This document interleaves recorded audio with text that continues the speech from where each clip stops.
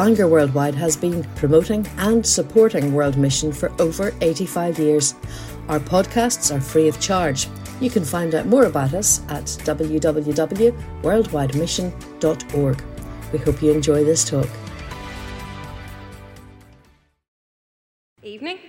It's good to be here. As you've already heard, my name's Leanne Dunlop, and I do have the very great privilege of serving God under the organisation of Scripture Union. I've been with SU for 6.5 years and loved every minute of it, challenges and all. I've been serving in East Belfast, as Christoph said, and just 6 months ago I've had the exciting move of coming to do the same job, only here in Bangor.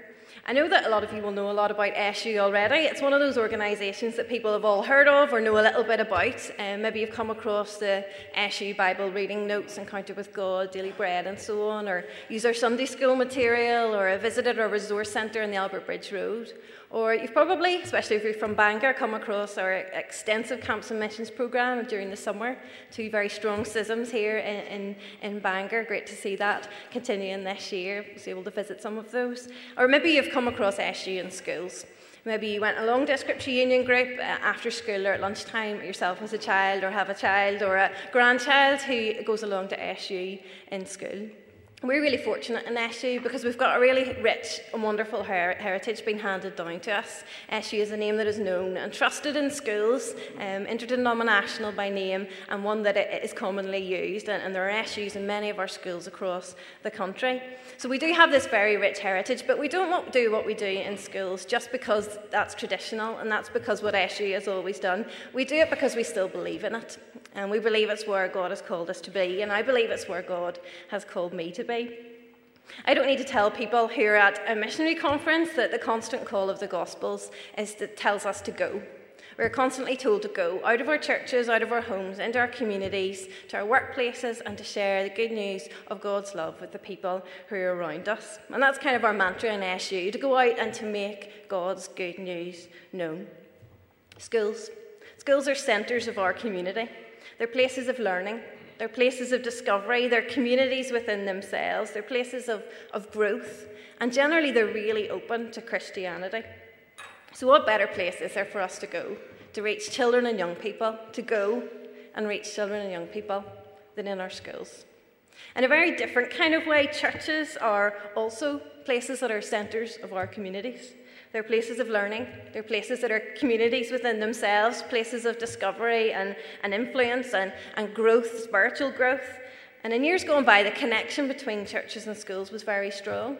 It used to be that many schools were owned by local churches even, and all those taught were from the local churches. But over the years here in Northern Ireland, that connection has drifted. And the gap is continuing to widen between the churches and the schools, the two centres of any community. And as that happens, RE is becoming less compulsory in primary schools, more multi-faith, more moralistic, linked in with citizenship and so on. And statistics tell us that children and young people don't come to church or church events the way that they used to in the past. They're not familiar with the Bible in the way that perhaps some of us were grown up with. That's why we do what we do in SU. That's why we see schools work as being so vital and so important. We need to make God's good news known in schools, and I know I don't need to convince you of that. How do we go about it?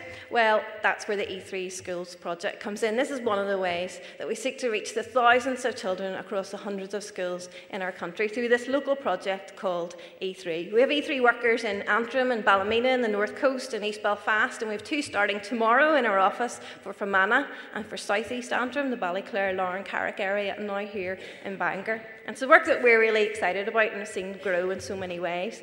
And you can come and get a leaflet off me later if you want to find out more about it. But basically, E3 stands for 3 words beginning with the letter E, so it's very easy to remember. First word is engage, because that's what we're seeking to do. We're trying to engage with children and young people who may never darken the door of a church. We want to engage with them. We want to help them to engage with God through His Word, the Bible. And the second word is equip, because we recognise there are already so many Christian teachers in our schools. And as I've spent the last few months in Bangor, I've been going around meeting some of those people, and it's been a great privilege to see how many Christians there are in Bangor schools, and local Christians worshipping locally, and just their heart and their desire to serve. It's been really exciting. I'm looking forward to working with them.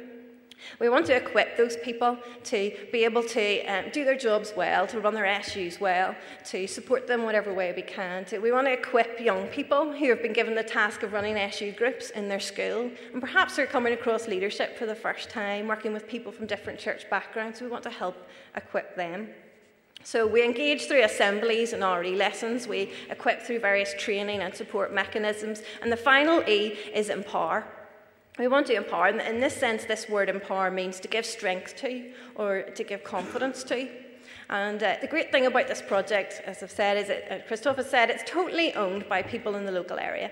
It's totally paid for by local churches and by many of you who probably have given to this project, and I don't know who you are, so thank you. I wouldn't be here if you hadn't given. This is totally owned by local people, and so I'm your schools worker, and I want to work alongside local people, local churches, to work alongside the great work that's already happening in many schools. As many youth workers and others are going in and helping with SU groups or doing RE lessons. I want to work alongside that and keep developing the work that's already going on here in Bangor. So that's what E3 is about: engaging, equipping, and empowering. But we know that God isn't a God of projects necessarily. Our God is a God of people. Our God is a God of relationships. And my job is very relational, and I love the people that I meet and the variety of people that I meet. And I could tell you endless stories about some of the people that I get to meet and work with. But I just want to leave you as I finish with one story. I just want to tell you about one little girl that I had the privilege of coming across a few years ago who had a big impact on me. And her name was Claire. Claire came along to a camp that we had ran during the summer for P7s. And she came along because I and a local worker from a parish church in East Belfast had gone into her school with a set of RE lessons called It's Your Move. It's a set of lessons for P7 kids, helping them think about their move on to their new school and how, as they go through so many changes in their life, the unchanging God can really help them through that change in their life. We've done those lessons in a few schools in Bangor in June there as well. And Claire really enjoyed the lessons and wanted to come in this camp after the lessons finished. So she came and she had a great time on camp. But Claire came from a difficult background. There was abuse at home. Social services were on the scene. A marriage had broken down. And Claire had probably seen and heard things that most 11-year-olds wouldn't have seen and wouldn't have heard. But on camp, something new hit her. Relatively unchurched background, something entirely new for her. On the last night of camp, the kids were having a party.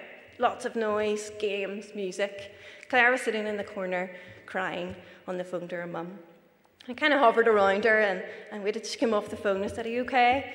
And with tears still streaming down her face, she said, "I just want to be a Christian."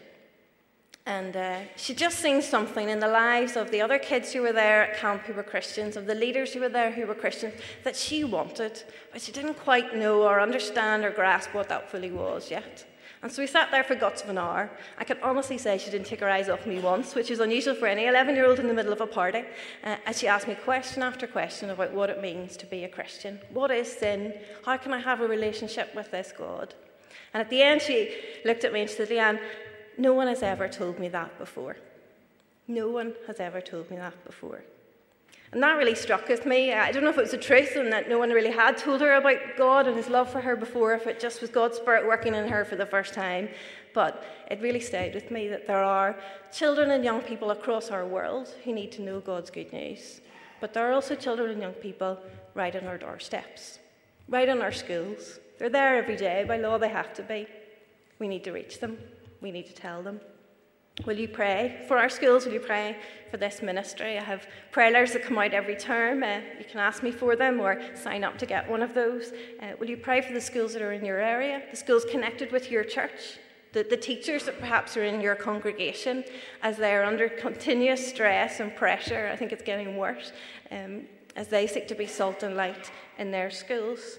Perhaps you'd even want to come and be involved. Perhaps you work part-time, perhaps you're retired. You could offer an hour a week to come and be involved in an SU group. I already have 5 schools in Bangor asking me if I could help them start up SU groups. They don't necessarily have teachers to run them. We need volunteers to come and help us run them. Come and teach RE lessons. Come and be in the background. Come be up front. I'm really excited about the potential of the growth of schools ministry in the area. And of course, I would really covet your prayers as well. Thank you very much.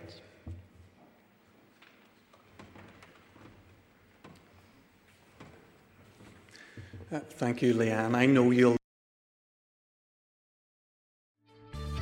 We trust you've enjoyed this podcast. If you'd like to make a donation to support the work of Bangor Worldwide, please visit www.worldwidemission.org/donate.